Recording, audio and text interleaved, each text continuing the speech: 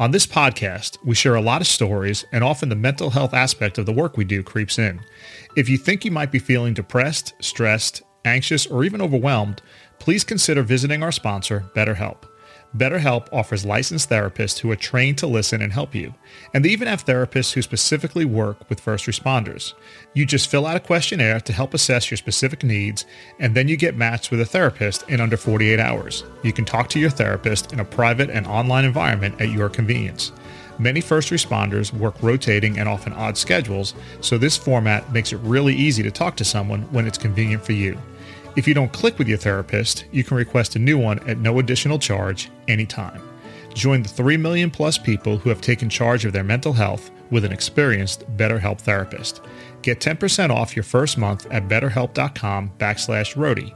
That's betterhelp.com/Rody, ROADIE.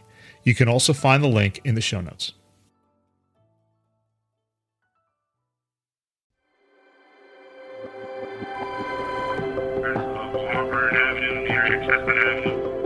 Station's going to be on scene at 2213 Gordon Road. I need a full assignment for a working residential fire. Med 23, Engine 21, 67, Bridger Crossing. Fire left on the Bravo end of the gable. Command Medic 12, let's go ahead and get rehab set up.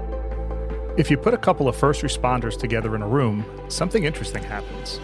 Before too long, they'll begin sharing stories. They're not trying to one-up each other, they're simply finding common ground.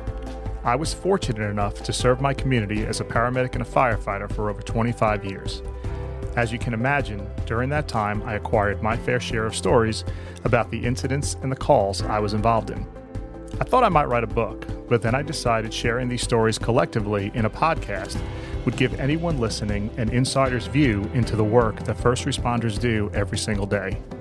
These are the stories of the men and women who courageously serve the public, or as I like to call them, stories from the road.